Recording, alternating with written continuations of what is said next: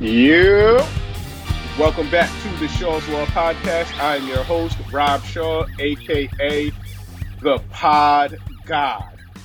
Today, I am talking Miami Heat with John Jablanka. We just practiced that off mic, and I feel like I butchered it. John, can you just say what up and tell people a little bit about yourself, where they can find your work, what you're at? So I'm a college student in the UK. Just love basketball, love talking about basketball, love writing about basketball, anything about basketball. You can find me on Twitter on JohnJablanka_, where I write on all you can heat on a Fansided website. And soon I'll be starting my own website at simplyballing.com. That's really exciting. What kind of website? Are you going to have a writing staff? What's the plan? Yeah, so it's just my own personal basketball website where I'll just focus on the league in general, the business side of the league, breaking down players, watching film and stuff like that. Just my own content creation. All right, and where are you located? London, near London, in the UK. So how did you become a Heat fan? That's actually I started playing basketball when I was 13.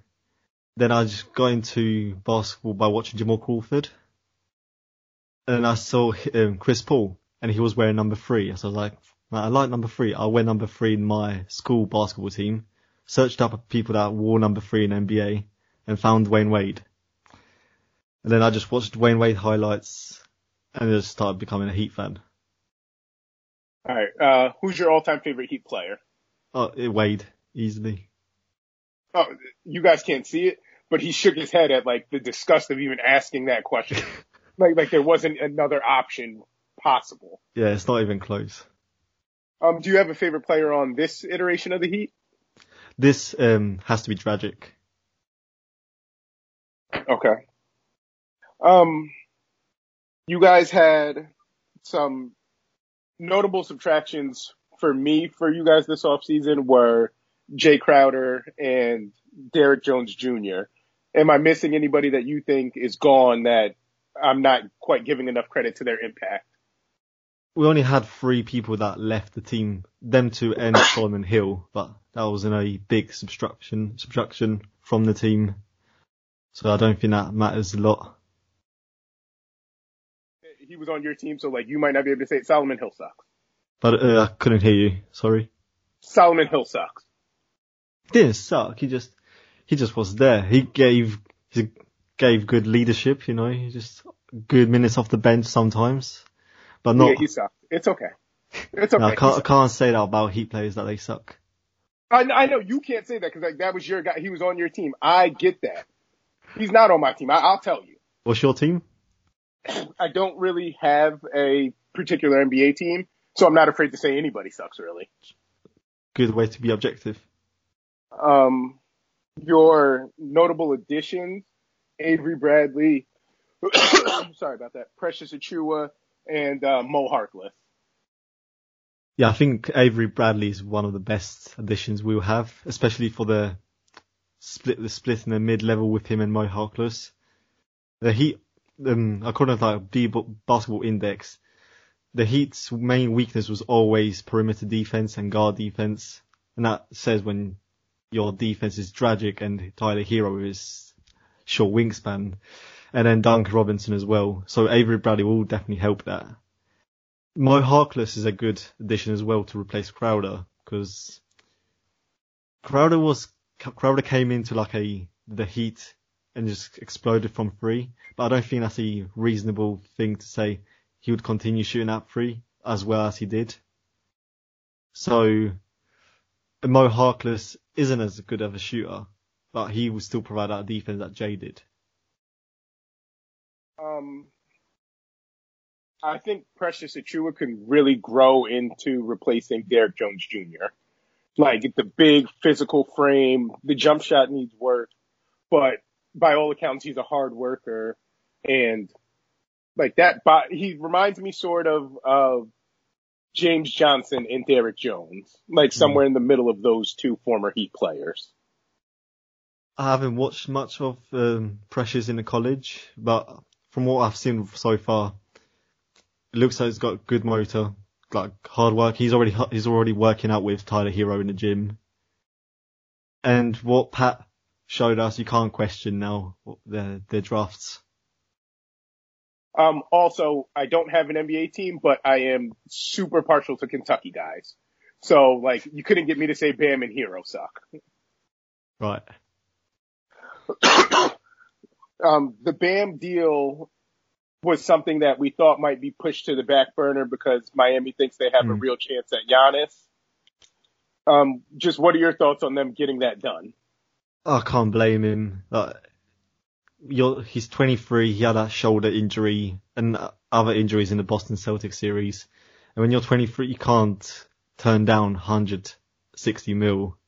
I know the goal is to win, but you play basketball to support your family and stuff. You can't turn out that much money because he could get hurt tomorrow, and he won't have that contract. Yeah, like Bam was at you gotta pay me at this point. Yeah, you can't say no to your franchise player. That's funny. Do you view him as the franchise cornerstone or franchise cornerstone? Definitely. I have him like around 15 to 20-ish playing the league, and his ceilings to me is just limitless. He can be whatever he wants to be. His defense is already top. He was top 5 in a deep defensive player of the league, and then second to most improved. He's a Jokic light on offense with his passing skills. Plus, he gives that defensive intensity as well. Bigger, better Draymond is like always where I think with him. Yeah. Like it's athleticism and defensive effort, and he's a much better passer than I think people knew coming out of college.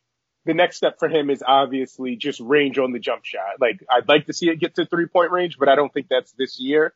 But I'd like for him to, when the Heat run those little DHOs or the fake DHOs and the big sags too much, I'd like for Bam to just turn face up and bury that 17-footer. I think that's really critical as the next step of his development as an offensive player. Yeah, and we saw that in the playoffs, actually. I think he was shooting around, those are low sample size and the attempts were low. He was shooting like 50% from the mid-range. But the best thing about in the playoffs was he went from a 69% free throw shooter to a 78 in the playoffs. And he was getting so many free throw attempts and actually knocking them down, which is really important. And NBA scouts love to look at free throw percentage to be indicative of what a player can be as a shooter. So a 11-point jump or a 10-point jump in your free throws, even in a small sample size, means you're putting in the work and there's still room to grow. And I believe you just touched on this, but that's a better percentage on more attempts than pre-bubble, correct?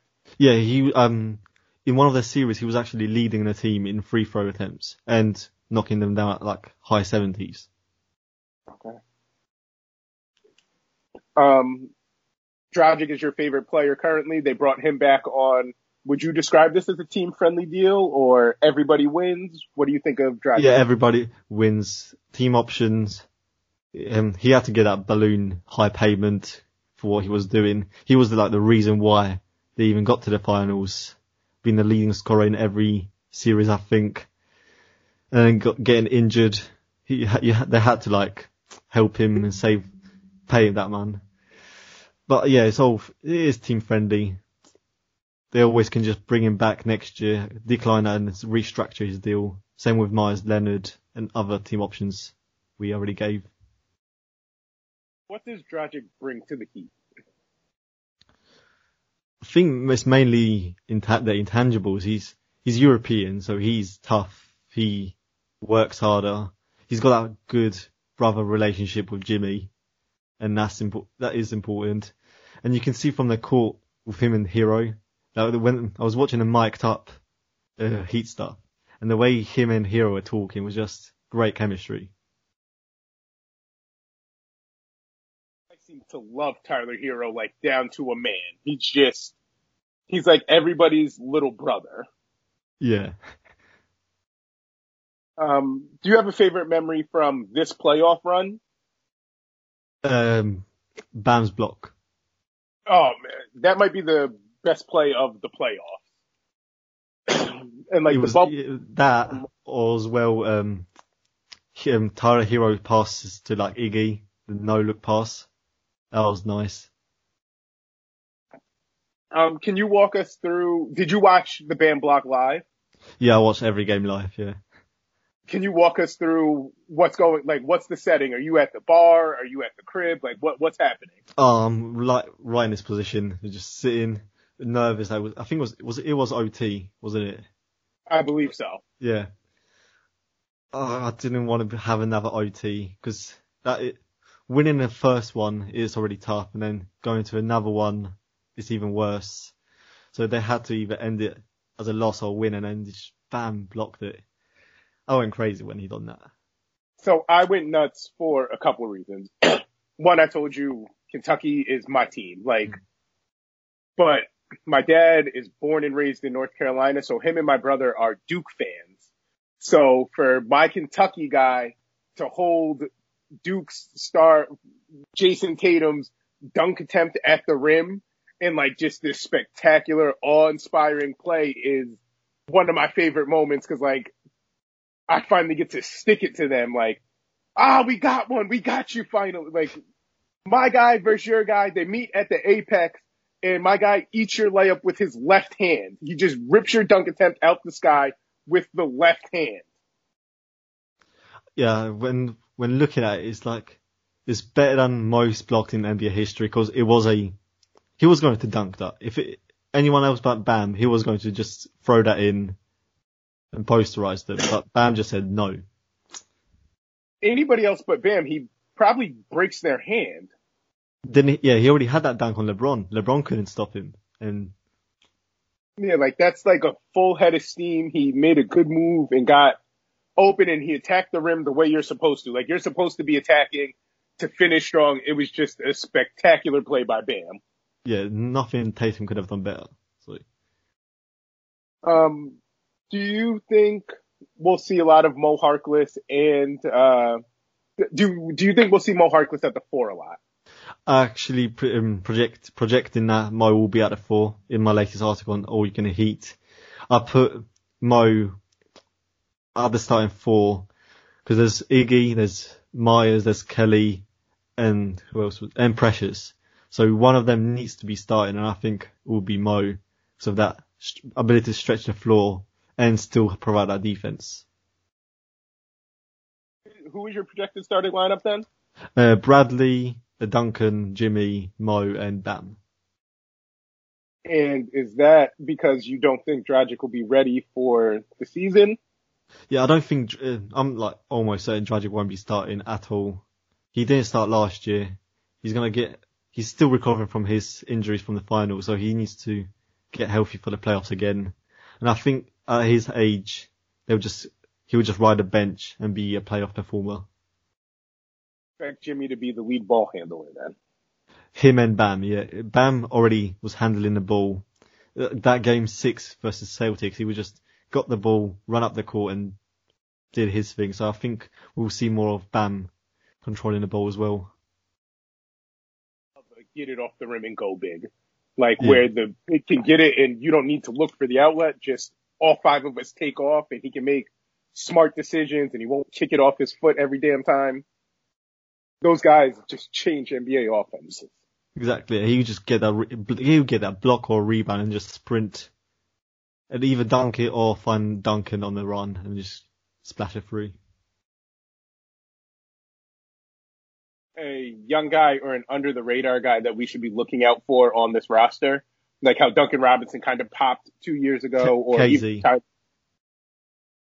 I think KZ is going to be our Duncan this year. Can you tell me more about him? I haven't watched much of KZ, but what everyone's been talking about him, I think I saw like Pat sees him as like a first round pick, even though he was picked in the second round last year. So the team does value him. And I think this whole year, just riding the bench watching, learning. I think he'll be ready for this year. Do you expect to see Tyler, I'm sorry, not Tyler, Kendrick Nunn have a bounce back? I hope so. He He hasn't been the same since February when he was dealing with his injuries, and I think he had some personal issues as well.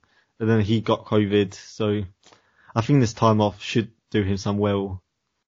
But I also wouldn't be surprised if he got moves. And KZ you're referring to is KZ Opella. Yeah. And what's his game like? I haven't seen much of him. What can you tell me about him? I haven't seen much of him either, because hasn't been playing for the Heat like in the regular season. But he's a lengthy guy. I think it's over like 7 foot wingspan as well. They got him listed as 6'8", so that's like a big wing. Did he spend time with the G League team at all? I think so, yeah. And he's still only 21 years old as well. Which is nice. He's kind of thin, 6'8", 215. That's thin. Yeah. But I'm not like predicting he will have a huge role. The team is quite deep, so he will play limited minutes, I think. But I'm still expecting some growth from him.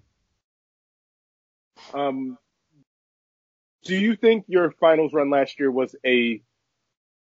how much do you think it was aided by the bubble? Let's not call it a fluke, but do you think it can't be a fluke. You can't have a fluke when you've never gone to a game 7 or anything, so that. But I think, yeah, it did aid them significantly. Like, from Hero's not breaking out that well on the road with fans.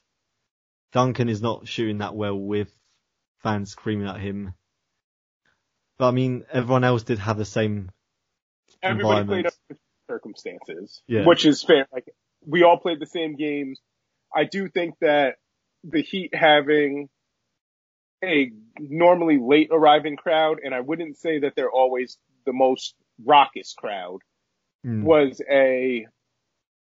it didn't hurt the Heat as much as it hurts a team that relies so heavily on feeding off of that crowd energy. Toronto is an example of that. Even Milwaukee, like the Heat do what they do, while Milwaukee might be eating off of that crowd, like feeding off of that energy. Yeah, I think it did. Yeah, so it did play some role, especially for the young guys. But they deserve to be there. You don't beat the best team in 5. Never been in an elimination game until the finals by just luck. That's poetic about Jimmy Butler for me.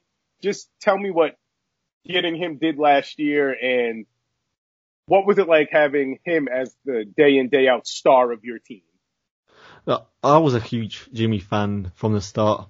I didn't think he was that toxic like in Minnesota or Philly. I've just been a fan of his work ethic, waking up at 3, and that just definitely rubbed off on everyone else on the Heat. It's good to have a guy like that. Doesn't stat pads, doesn't ask for stats, doesn't care as much. He can literally shoot 7 times in a half and still be impactful, getting other guys going, holds up people accountable. Just a great guy to have on your team. He's like, I know there are always cliches like, oh, this is the perfect marriage. He's sort of what like Heat culture looks like as a person. If like the Heat culture was embodied, it would just be Jimmy. Yeah, it's like that. Yeah, Jimmy's a perfect example. I think, yeah, him and UD are just a perfect example of what Heat culture looks like. And UD's another one. Like, Jimmy's the star version of Udonis Haslem, but he's also, like you said, he's not concerned about shots or stats. Like, winning is the bottom line, and he'll guard the other team's best player. He'll be the playmaker, the scorer. He'll do what it takes to win, and doesn't care how we get to the win. Yeah. 1 minute he can give you 40 points, then another triple-double. or he can give you 12 points, 10 assists, 5 steals, or something like that. You guys were 44 and 29 last season. Do you expect to be better or worse than that? Around the same. I think Do you think that's sort of right in your wheelhouse? Like that's... Yeah, I don't think we'll be like the second or first seed. I think we'll be more load. The Heat only played basketball like last month, so they will be load managing more. So I don't think winning more games will be good for them. That's a very fair point. I know your answer, but I got to ask anyway. Will the Miami Heat be in the playoffs this year? Yeah, top 5, top 4. Yeah, I would say top 4.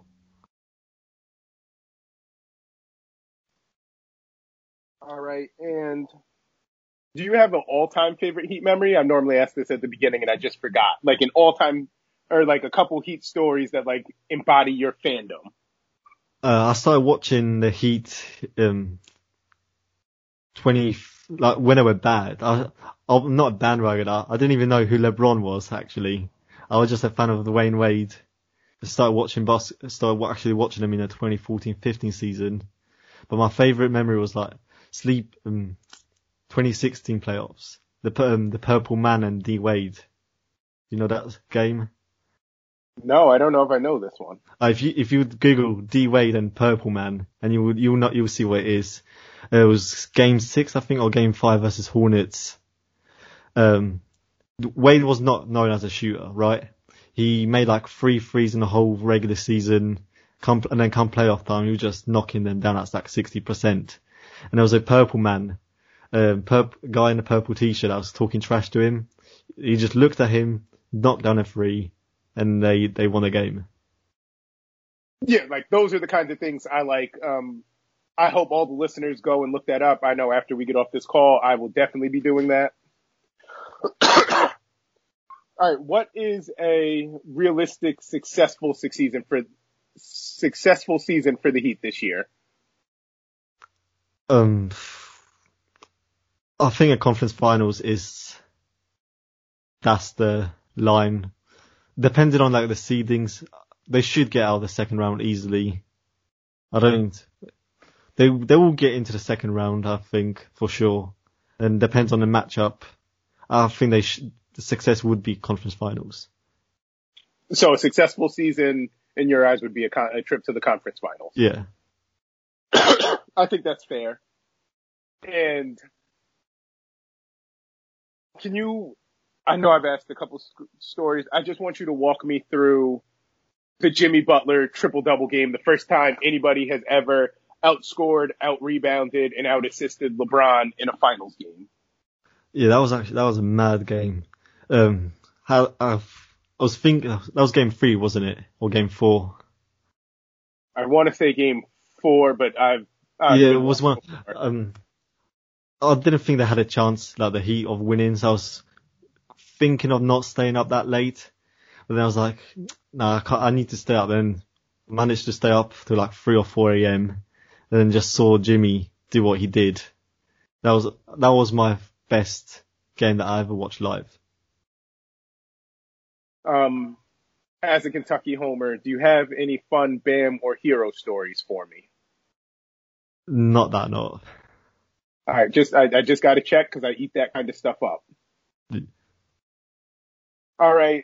Is there anything else you'd like to tell us about the Heat, or do you want to plug some work for us? Yeah, I'll plug my you can find my work, like I said, on All You Can Heat, and soon I'll be posting on my Twitter at John Jablonka_, my website simplyballing.com, and that's where you'll find all my stuff. Can you spell your last name for people so I can make sure that they can follow it? So yeah, John, John, then JABLONKA_.